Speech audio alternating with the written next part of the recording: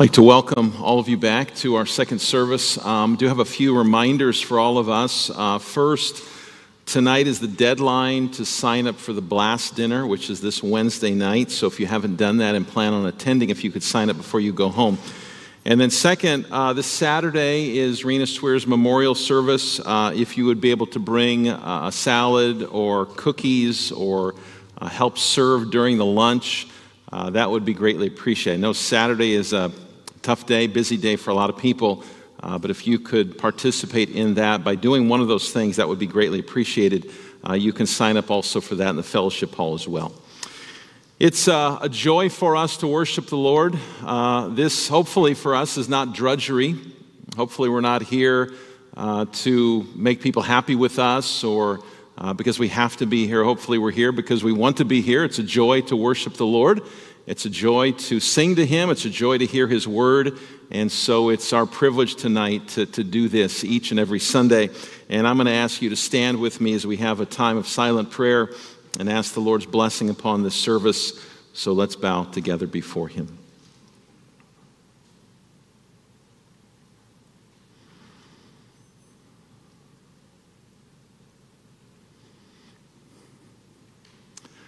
Father, it is a joyful thing to gather together tonight, to be able to sing praise to you. You deserve our praise and our worship.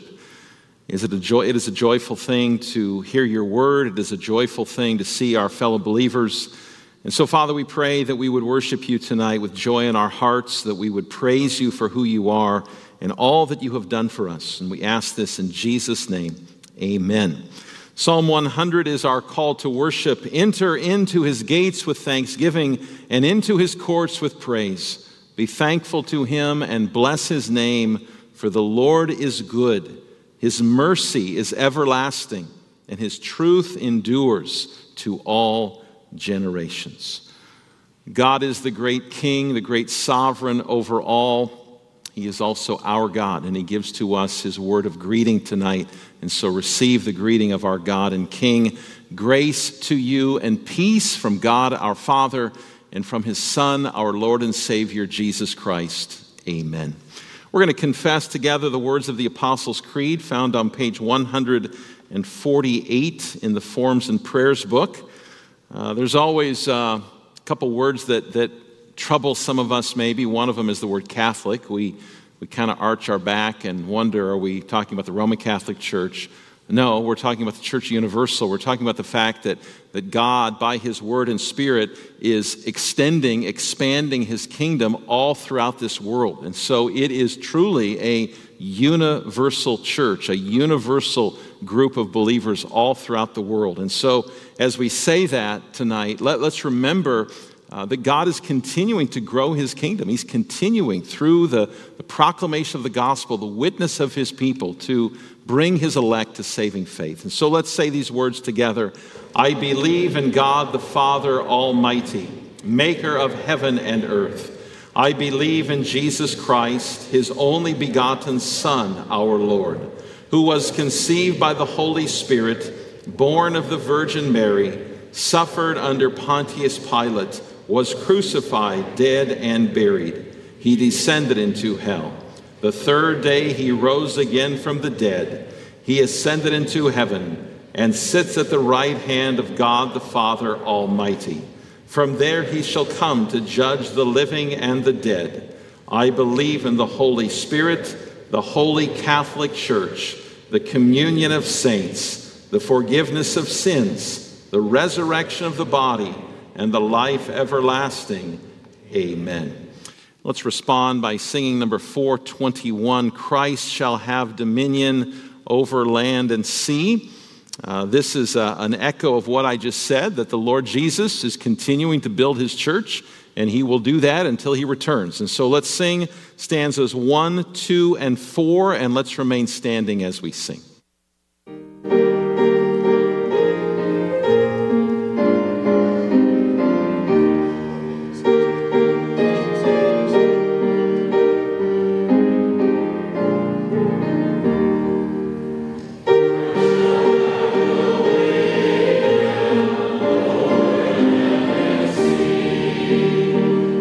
Mercy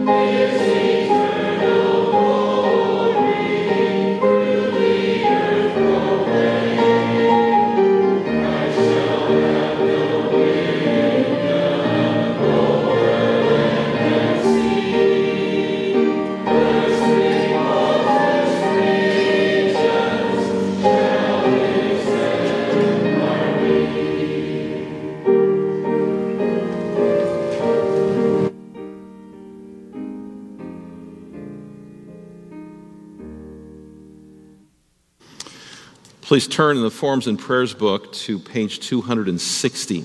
Page 260.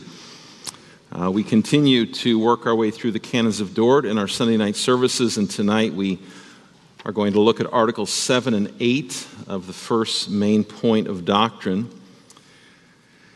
And before we read this, let me just kind of set the background to remind you what the canons of Dort are all about.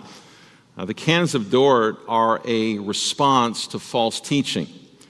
So they differ in a sense from the Heidelberg and the Belgic, because the Heidelberg and the Belgic were not responses to false teaching as much as they were setting forth what Reformed churches believe. The canons is different because the canons is essentially a response to false teaching that had infiltrated Reformed churches in the 17th century.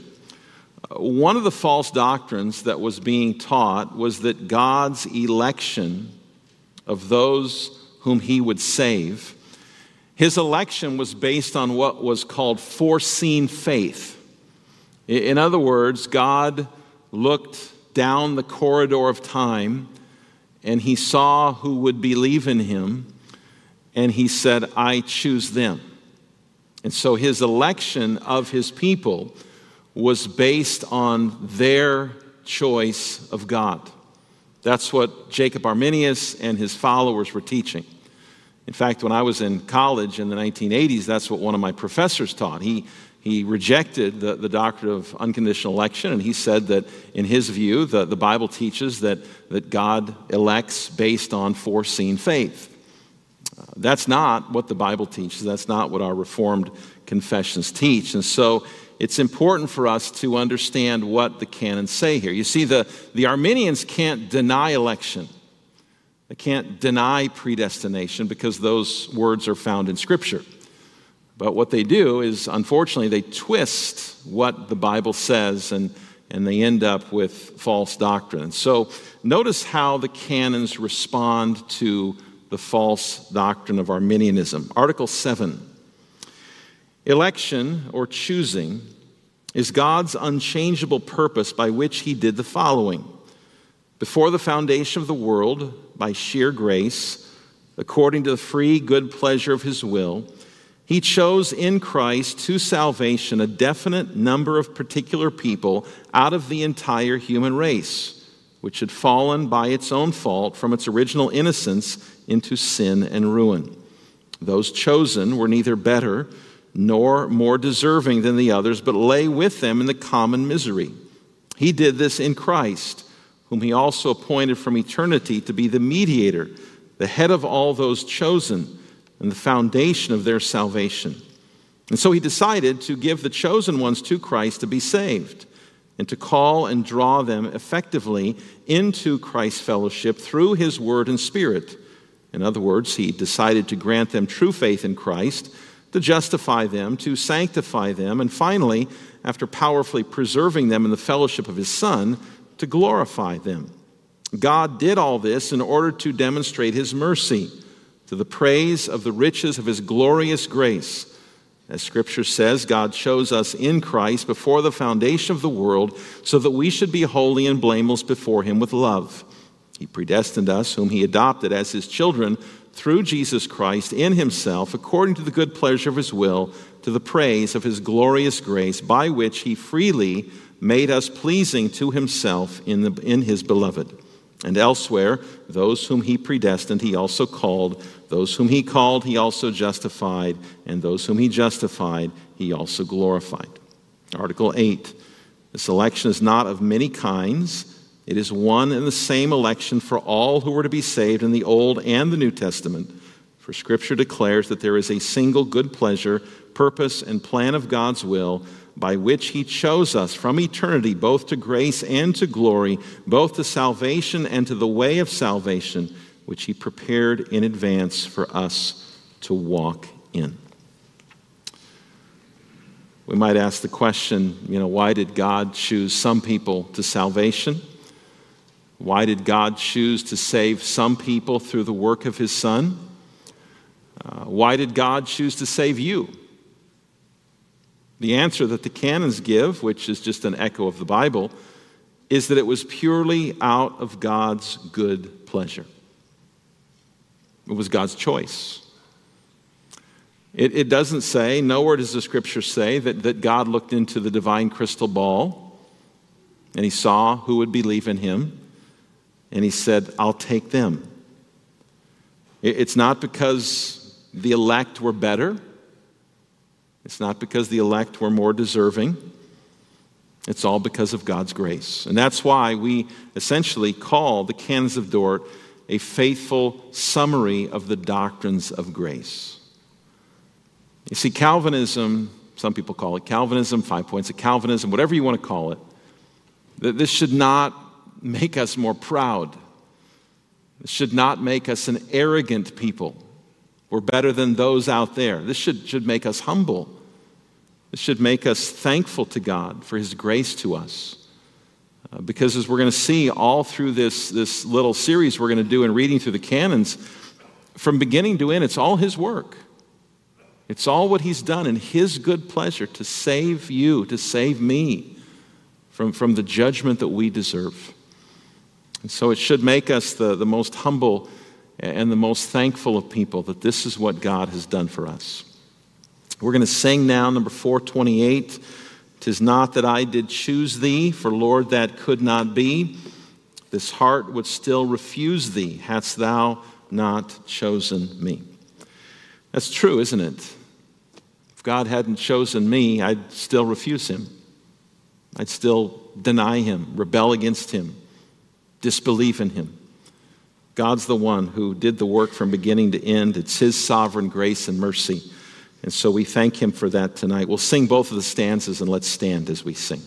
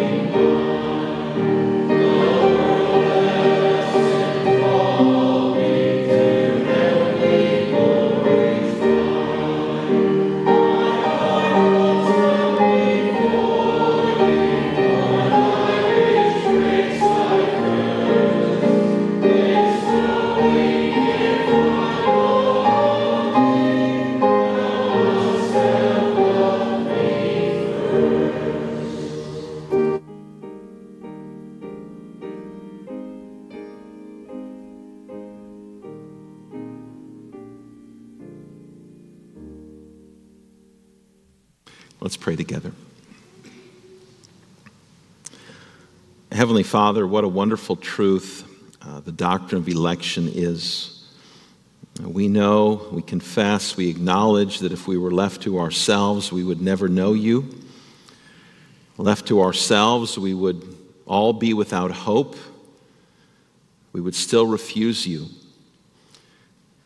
And yet, because of your love and in your sovereign choice and for your own good pleasure, you chose to save us in Christ before the foundation of the world. Lord, the depth of your love and your mercy toward us is truly astounding. We pray that it would humble us, that it would make us a joyful, grateful people before you. We thank you for sending Jesus to live perfectly on our behalf, including broken, proud, anxious people like us. That he would choose to humble himself to take on human flesh is difficult for us to understand. That he would willingly, for the joy set before him, endure the agony of the cross is beyond our comprehension. Again, Lord, may these great truths humble us. May they deepen our love for you and our gratitude toward you. We pray for your people all throughout the world tonight. We pray that you would continue to sanctify us by your word and spirit, that you would protect us from the schemes of the devil, that you would help us to be faithful in using the gifts you've given us for the benefit of one another. May we count it a joy and a privilege to take up our cross day after day and to follow Jesus wherever he leads us. We pray for the cause of missions throughout the world. We pray that you would continue to raise up workers to go into your fields of harvest, that your gospel might be faithfully proclaimed, that the love and compassion of Christ would be ministered in a world that so often experiences no compassion or love. We pray for the situation in the Middle East tonight. We pray that you would bring peace. We pray that you would spare innocent lives. Lord, we know that your word tells us that the time between the first and second comings of Christ will be characterized by wars and rumors of war. But Lord, our hearts break at the loss of life that we see. We pray again that peace would prevail. We pray that justice would be served. We pray that in the midst of this dark, dark situation that the light of the gospel would go forth. We pray for tonight's offering cause for the work of Reverend Bocek in Turkey. We thank you for him. We thank you for the church there. We pray that you would continue to grow the church both spiritually and numerically. We pray that you would watch over and protect your people there and that you would continue to use that congregation as instruments of your grace in a dark world. Help us to understand the passage that is before us tonight, that we might be joyful, that we might be content with what you give us, and that we might give to you the glory that you are due. Bless the remainder of this service, Lord. May all of it be to your honor. And we pray these things in Jesus' name. Amen. We now give to the work of Reverend Fikret Bocek serving in Turkey, and that offering will now be taken.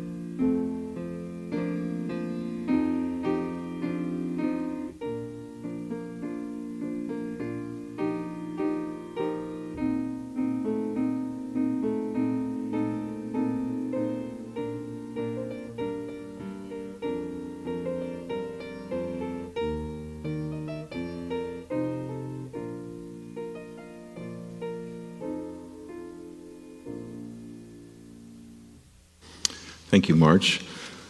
I'm going to invite you all to take your Bibles and turn tonight to the New Testament, to the book of Philippians, Philippians chapter 4. We're going to read, as we've been doing in this series, just one verse, Philippians chapter 4, verse 13. Many of you know this verse. It's a familiar one. Philippians, as you're turning there, Philippians is an epistle mainly about joy. It's Paul writing to this church, joyful for the church, and also calling this church to be a joyful people. And tonight we're going to look at a passage that deals with the subject of contentment. And often those two things go hand in hand. If you're content, you will be joyful. If you're not content, you will not be joyful. And so tonight, hopefully God by His Spirit will encourage us and make us more content with what He has given us and cause us to be a joyful people, whether we are children or young people or adults, to be joyful that we belong to Christ. And there is nothing, really nothing that is better than that. So Philippians chapter 4, verse 13, Paul says, "I can do all things through Him who strengthens me." If you're a sports fan and you've watched athletes being interviewed either before or after a game, this is probably one of the Bible verses they most often quote. In fact, I'm not sure that he still does this, but for years, Stephen Curry, who plays for the Golden State Warriors, used to write on his basketball shoes, "I can do all things," referencing Philippians chapter 4, verse 13. This afternoon, I went onto Instagram and I searched the phrase hashtag Philippians 4:13, and what came up were a whole bunch of sports pictures that people had posted their pictures and had tagged it with Philippians 4:13. There was a runner, there was a couple weightlifters, there was a baseball player, there was a track event, there was a couple of weightlifters, football. This seems to be the verse that is often quoted in connection with sports and athletics. But is that really what this verse is talking about? Is this a verse that is designed to encourage us that with Jesus we can win? With Jesus we can be an all-star. With Jesus we can perform our best. Well, what I want to do tonight is I want to look at this verse in its context. And so we're going to look at verses 10 through 13. And Paul's going to tell us three things. First of all, there is the Philippians' concern. Secondly, there is Paul's contentment. And third, there is Paul's strength. The Philippians' concern, Paul's contentment, and Paul's strength. Now, what do we know about the church in Philippi? Well, we know that Acts chapter 16 records for us what is known as Paul's second missionary journey. And on the second missionary journey, he had a mission team with him. It included Silas and Timothy and the man who wrote the book of Acts, and that is Luke. Now, as they're on this mission trip, the second missionary journey for Paul, going from place to place, preaching the gospel, planting churches, at a certain point, they arrive in a place called Philippi. Philippi was a Roman colony. It was located about 600 miles away from Rome. It was a fairly important city. And in Philippi, Paul and his team plant a church. You might remember that their first convert was a woman named Lydia. Now, while they were ministering in Philippi, Paul delivers a fortune-telling slave girl from demon oppression. And the owners of this slave girl, you might remember the story, they're furious with Paul. Because these guys had been making money off of this poor girl, and now that she's delivered from demon oppression, they're not making money off her anymore, and they're very upset. And so they drag Paul and Silas before the civil authorities, and they say, "These men are causing a huge uproar in our town. We don't want them here." And Paul and Silas, you remember, get thrown into jail. And while they're in jail, God miraculously delivers Paul and Silas from prison, and the Philippian jailer is converted to faith in Christ. Now, one other thing we know about the church in Philippi is that this was an economically poor church. 2 Corinthians chapter 8, Paul talks about the extreme poverty of the Macedonian churches, and one of the Macedonian churches was the church in Philippi. And so that's kind of the background to how this church in Philippi started. And now Paul is in prison in Rome, not in Philippi, in Rome, 600 miles away. And he writes about 62 AD, he writes this book, the book of Philippians. And the first thing he mentions here in our passage is the great concern that this church had had for him. If you look at verse 10, he says, I rejoiced in the Lord greatly that now at length you have revived your concern for me. Some people read this verse in a negative light. When Paul says you've revived your concern for me, they take it as Paul saying, finally you show that you actually care about me. Finally you're going to do something for me. But I don't think that that's what Paul is saying. Earlier in this book, he has a lot of good things to say about this church. In chapter 1, he says, I thank God every time I remember you. In chapter 1, he praises them for their partnership in the gospel, their partnership in his mission. In chapter 4, he expresses his love for them and his longing to see them again. And so Paul doesn't write verse 10 with a heart of bitterness. He's not saying it's about time you get around to doing something for me. Now, Paul is thankful for this church. He loves this church.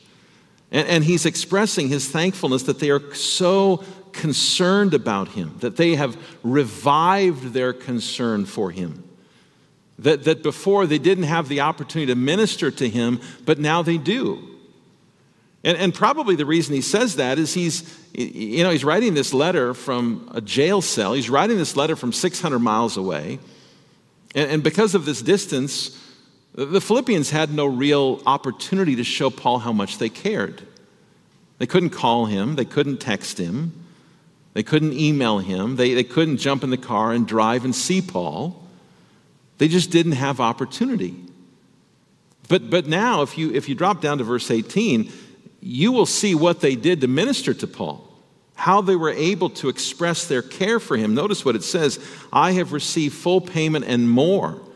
I am well supplied, having received from Epaphroditus the gifts you sent, a fragrant offering, a sacrifice acceptable and pleasing to God. Epaphroditus had brought something to Paul. He was a messenger. He made the trek from Philippi to Rome, 600 miles away, and he had brought something to Paul while he was in prison. Maybe it was money, maybe it was a casserole, probably not casserole. He brought him something from the Philippian church, something to express their love for him, something that encourages Paul while he's in prison.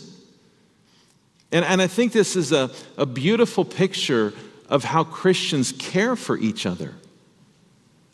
Several weeks ago, we went through the book of 1 Thessalonians together. And one of the things that we saw in that book is that there is the clear and persistent New Testament teaching that we are part of one body. We are part of the body of Christ. We are part of the family of God. And as such, as Paul lays out in 1 Thessalonians and throughout his other letters, as such, we are called to be concerned about each other. We are called to care about each other. We're called to minister to one another. And so it's a beautiful thing here that the Philippian church loves Paul. And they show and they express their concern for him because they know that's what the church is to be. Maybe you've heard the name Dietrich Bonhoeffer before. Dietrich Bonhoeffer was a German Lutheran pastor, stood up against the Nazis. He was murdered by the Nazis in 1945. Before he was murdered, Bonhoeffer was in prison. And while he was in prison, he wrote a number of letters that talked about the communion of saints. Earlier tonight in our service, we confessed the Apostles' Creed together, and we confessed our belief in the communion of saints. Do you know what that means? We say the words, we've memorized the words, we say them almost every Sunday night, but what does it mean? And Bonhoeffer writes these letters to talk about how important it is that that we are involved in each other's lives, how important it is that we use our gifts to serve each other. And in his book, they eventually took all of his letters and they put them together in a book called Life Together. It's a little book. If you ever get a chance to read it, I would encourage you to do it. It's a really good book. And in that book, Bonhoeffer makes the point that the Christian life cannot be lived in isolation. Now, we know that there's extreme situations because of health or location where people just can't be part of a church. But Bonhoeffer's point was that you cannot live as a New Testament Christian isolated from other Christians, isolated from the church. Satan wants you on your own. That's what he wants. He wants you to isolate yourself. He wants you to think either A, I don't have anything to contribute to the church, and so I'm not going to get involved, or B, I don't need the church, and so I'm not going to get involved. He wants you detached from the Christian community. He wants you on the fringe of church life. You don't know anyone, and no one knows you.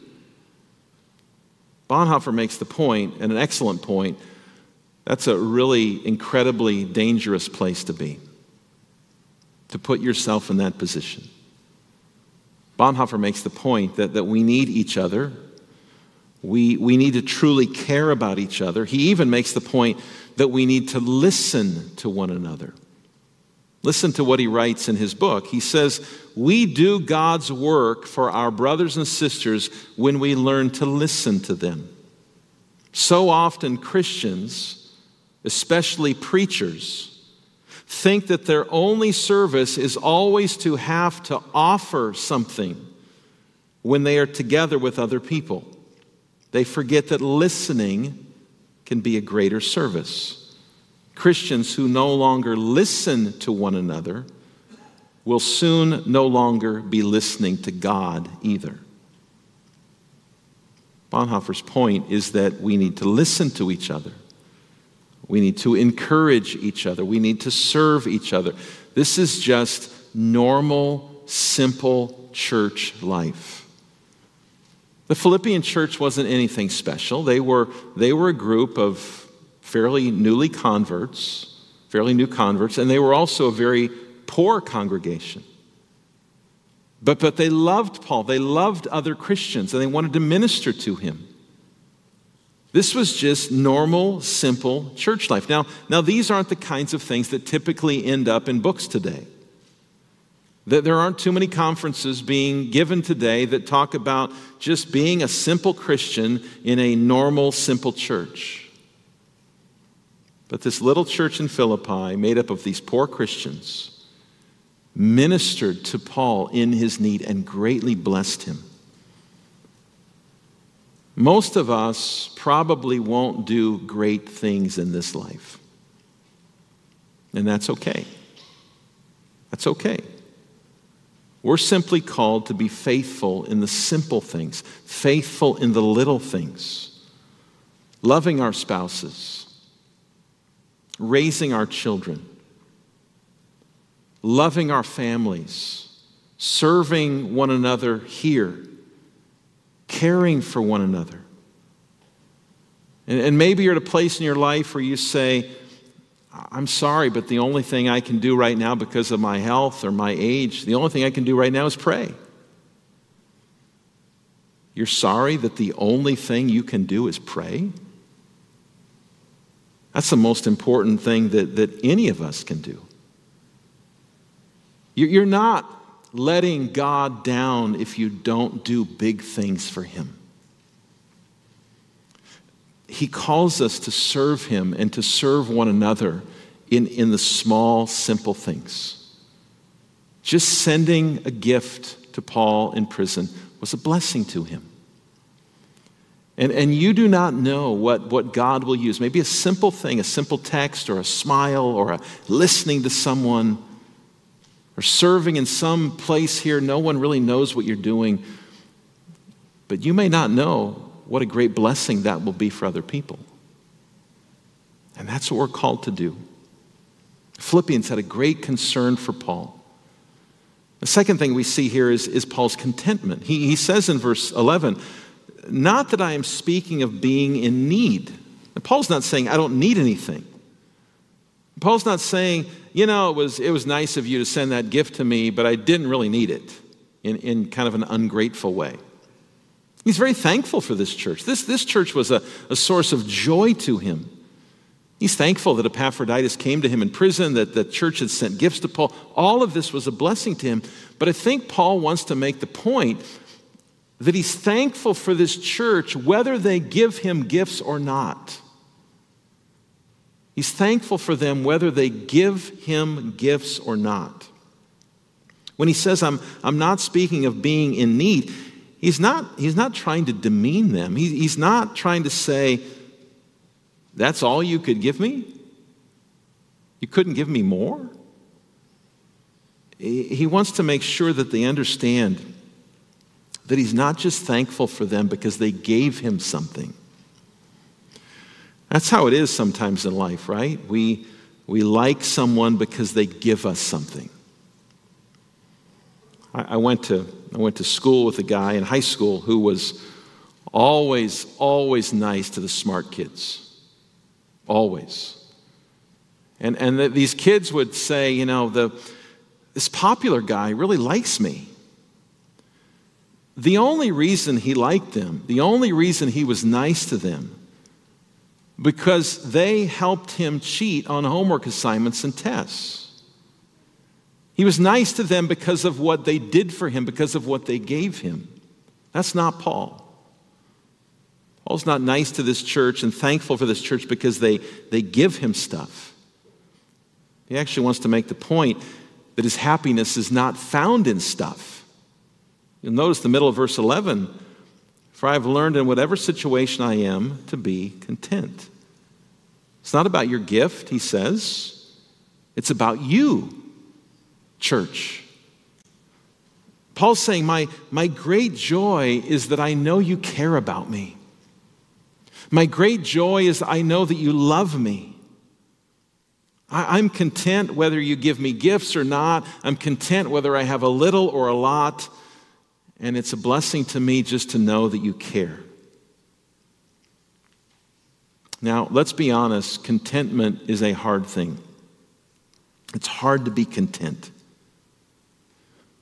You and I live in a culture and in a world that does whatever it can to make us discontent.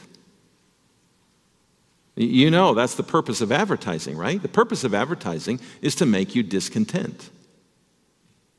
You watch commercials on TV, you look at commercials online, you see all these ads. The world of advertising wants to make you discontent. Discontent with your house, discontent with your clothes, discontent with your car, discontent with your cell phone, discontent with your furniture, even discontent with your family or your spouse. But as Christians, we don't find contentment in our stuff, and that's the point that Paul is making. He says in verse 12, I know how to be brought low, I know how to abound. In every circumstance, I have learned the secret of facing plenty and hunger, abundance and need. Paul was no ivory tower theologian who didn't live in the real world. He was no proponent of the health, wealth, and prosperity gospel, making millions off of his followers. You all know that throughout his life, he experienced the broad spectrum of experience in life. He had been brought low, and he had abounded. He had plenty, and he had been hungry. He had an abundance, and he had been in need. And based on what we read in the New Testament, especially in the book of Acts, it seems that Paul spent way more time in the low, hungry, great need category of life than in the abounding, plenty, abundance category of life. Children, do you remember who Paul was before he became a Christian? He was a very, very powerful, influential man. If you have your Bibles still open in Philippians, go back to chapter 3 for just a moment and look at verse 5. This is Paul's resume before he became a Christian. Chapter 3, verse 5, he says, circumcised on the 8th day of the people of Israel, of the tribe of Benjamin, a Hebrew of Hebrews, as to the law, a Pharisee, as to zeal, a persecutor of the church, as to righteousness under the law, blameless. Paul had great status. Paul was a mover and a shaker. Paul was well known in the community, especially in the religious community. But when he came to Christ, he lost it all. When he came to Christ, he was hated and he was despised by the Jewish community. In Acts chapter 9, Paul is powerfully and miraculously and graciously and sovereignly brought to faith in Christ. And you would think at that point, Paul's on this great spiritual high. In a sense, he would be, but humanly speaking, at that point, everything goes downhill from there. In the same chapter that he is converted in, the Jews want to kill him not once but twice. When you get to chapter 13, you find that Paul is driven out of Antioch. Chapter 14, in a place called Iconium, they try to stone Paul. Later on in that same chapter, in the city of Lystra, they actually do stone Paul, and they drag him outside of the city, and they leave him for dead. Chapter 16, he's thrown into prison. Chapter 17, a mob in Thessalonica rises up against Paul. Chapter 17, Paul preaches, and everyone mocks him, and on and on and on we could go. Paul's hated, Paul's opposed, Paul's arrested, Paul's persecuted, Paul's threatened. In 2 Corinthians chapter 11, Paul summarizes his entire life. He summarizes his entire ministry. Go over to 2 Corinthians chapter 11. It's just a few books to the left. 2 Corinthians chapter 11.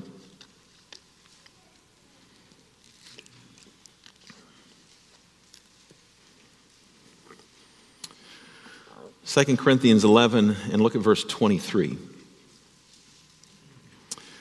Paul's talking here about the people who are mocking his ministry.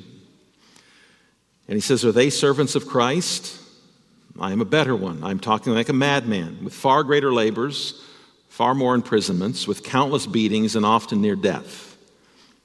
5 times I received at the hands of the Jews the 49 lashes less one. 3 times I was beaten with rods. Once I was stoned. 3 times I was shipwrecked. Imagine that. 3 times you're shipwrecked.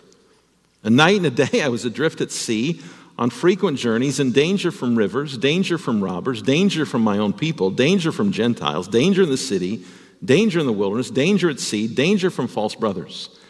In toil and hardship through many a sleepless night, in hunger and thirst, often without food, in cold and exposure. And then he says, apart from other things, there is the daily pressure on me of my anxiety or my care for all the churches. Paul was a man who had suffered a lot. When Paul says, I've been in all different circumstances, he meant it. This past Monday, I spoke to a group of pastors in Livermore. There was a pastor's event at a school in Livermore, and I was asked to speak. And they asked me to come and encourage these pastors because, as most pastors know, ministry is not always easy. And I said to these pastors, I said, there have been times probably in all of our ministries when we were ready to throw in the towel. There are times in our ministries when we're ready to give up.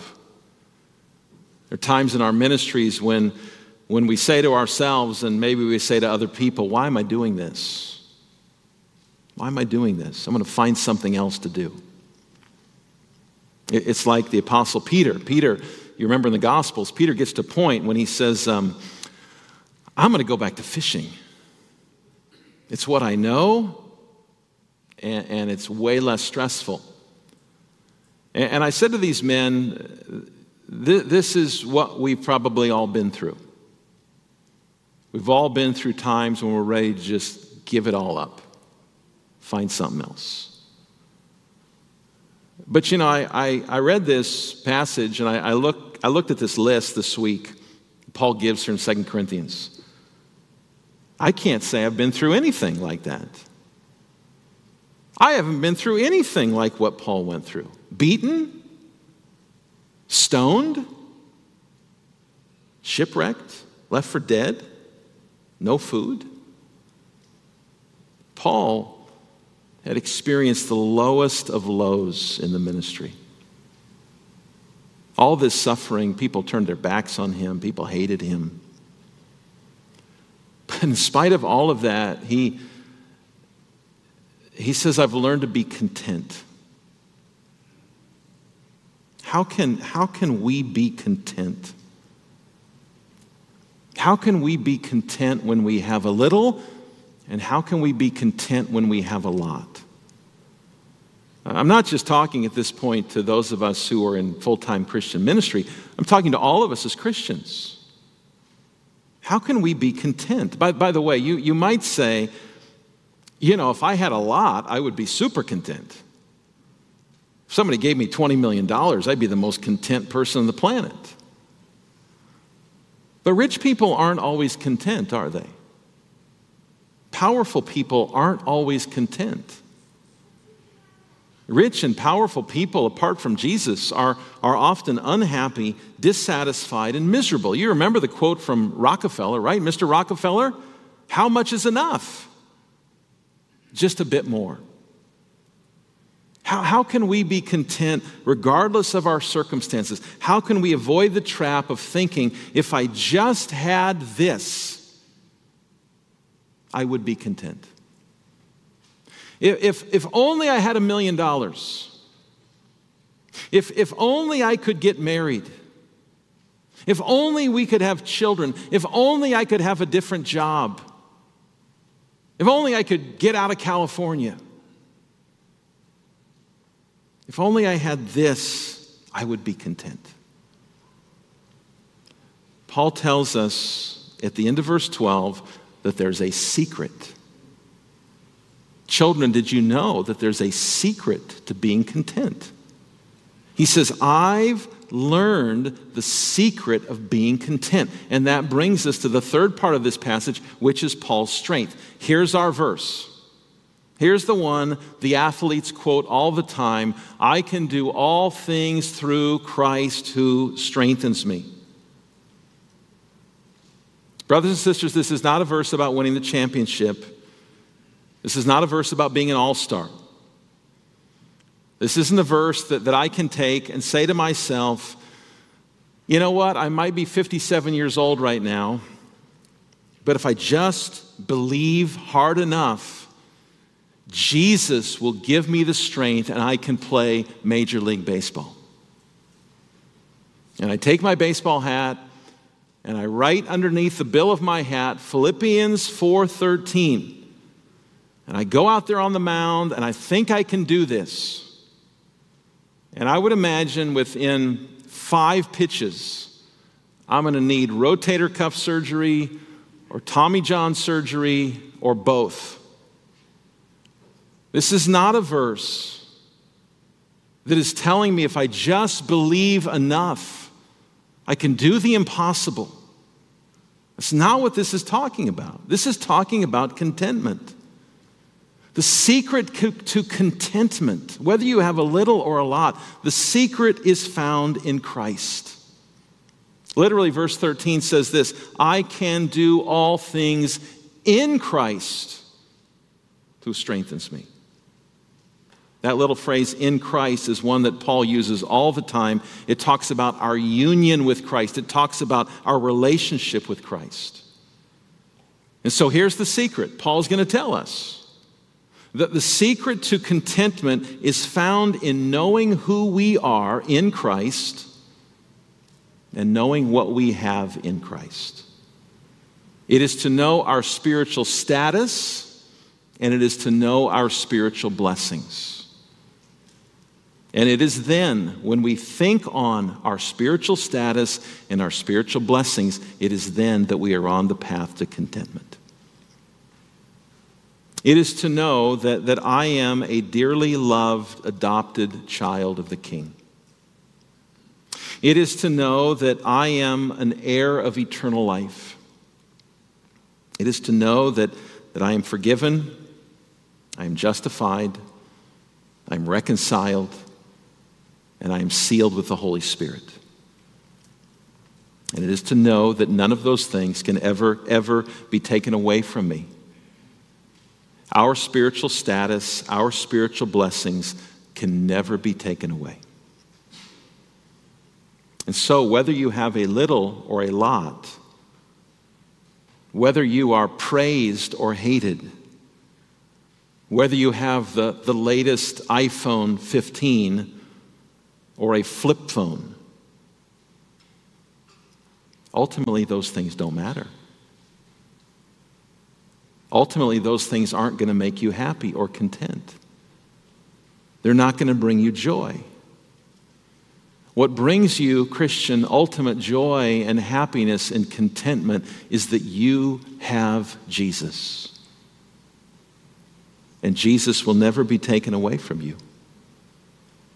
And so you and I can say with Asaph in Psalm 73, "Whom have I in heaven but you? There is nothing on earth that I desire besides you.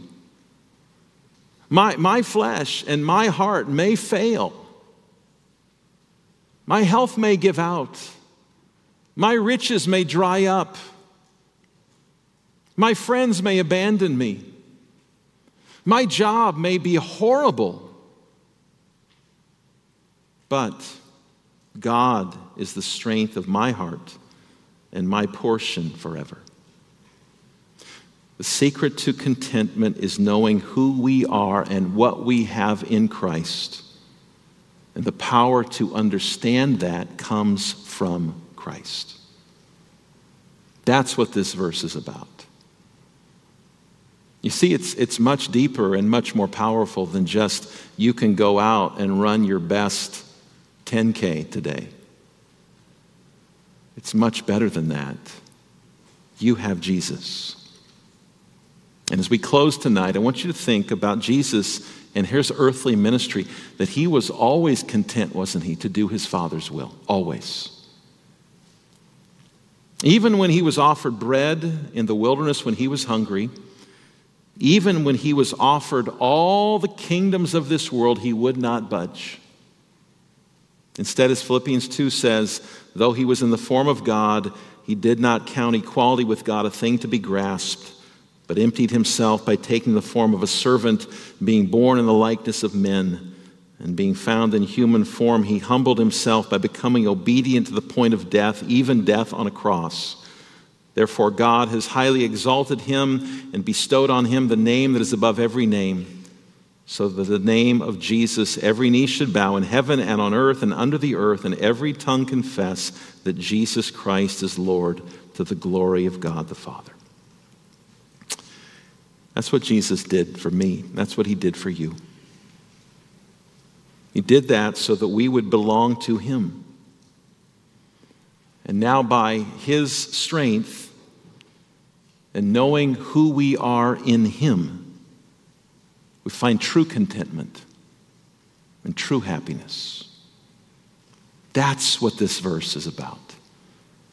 May God give us joy and contentment that we have Jesus, who can never, ever be taken away from us. Let's bow in prayer. Father, we thank you for your word to us. We confess, Lord, that often we can be discontent, unhappy. We can get so bogged down in the circumstances of life, and yet, Lord, you remind us here tonight that we can be content because of Jesus. Give us the strength, Lord, to remember who we are as your people and what we have because of your grace. We pray this in Jesus' name. Amen. Let's sing together number 485, Like a River Glorious. We will sing all the stanzas, and let's stand as we sing. Glorious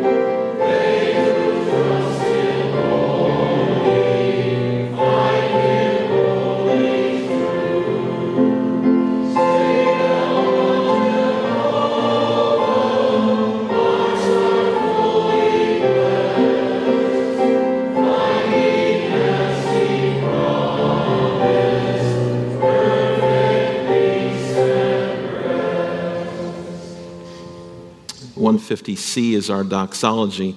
We'll sing stanza 1, and before we sing that, God sends all of us into a new week with the joy of knowing that His blessing rests upon us. And so receive the blessing of our great and gracious God. The Lord bless you and keep you. The Lord make His face to shine upon you and be gracious to you. The Lord lift up His countenance upon you and give you His peace. Amen.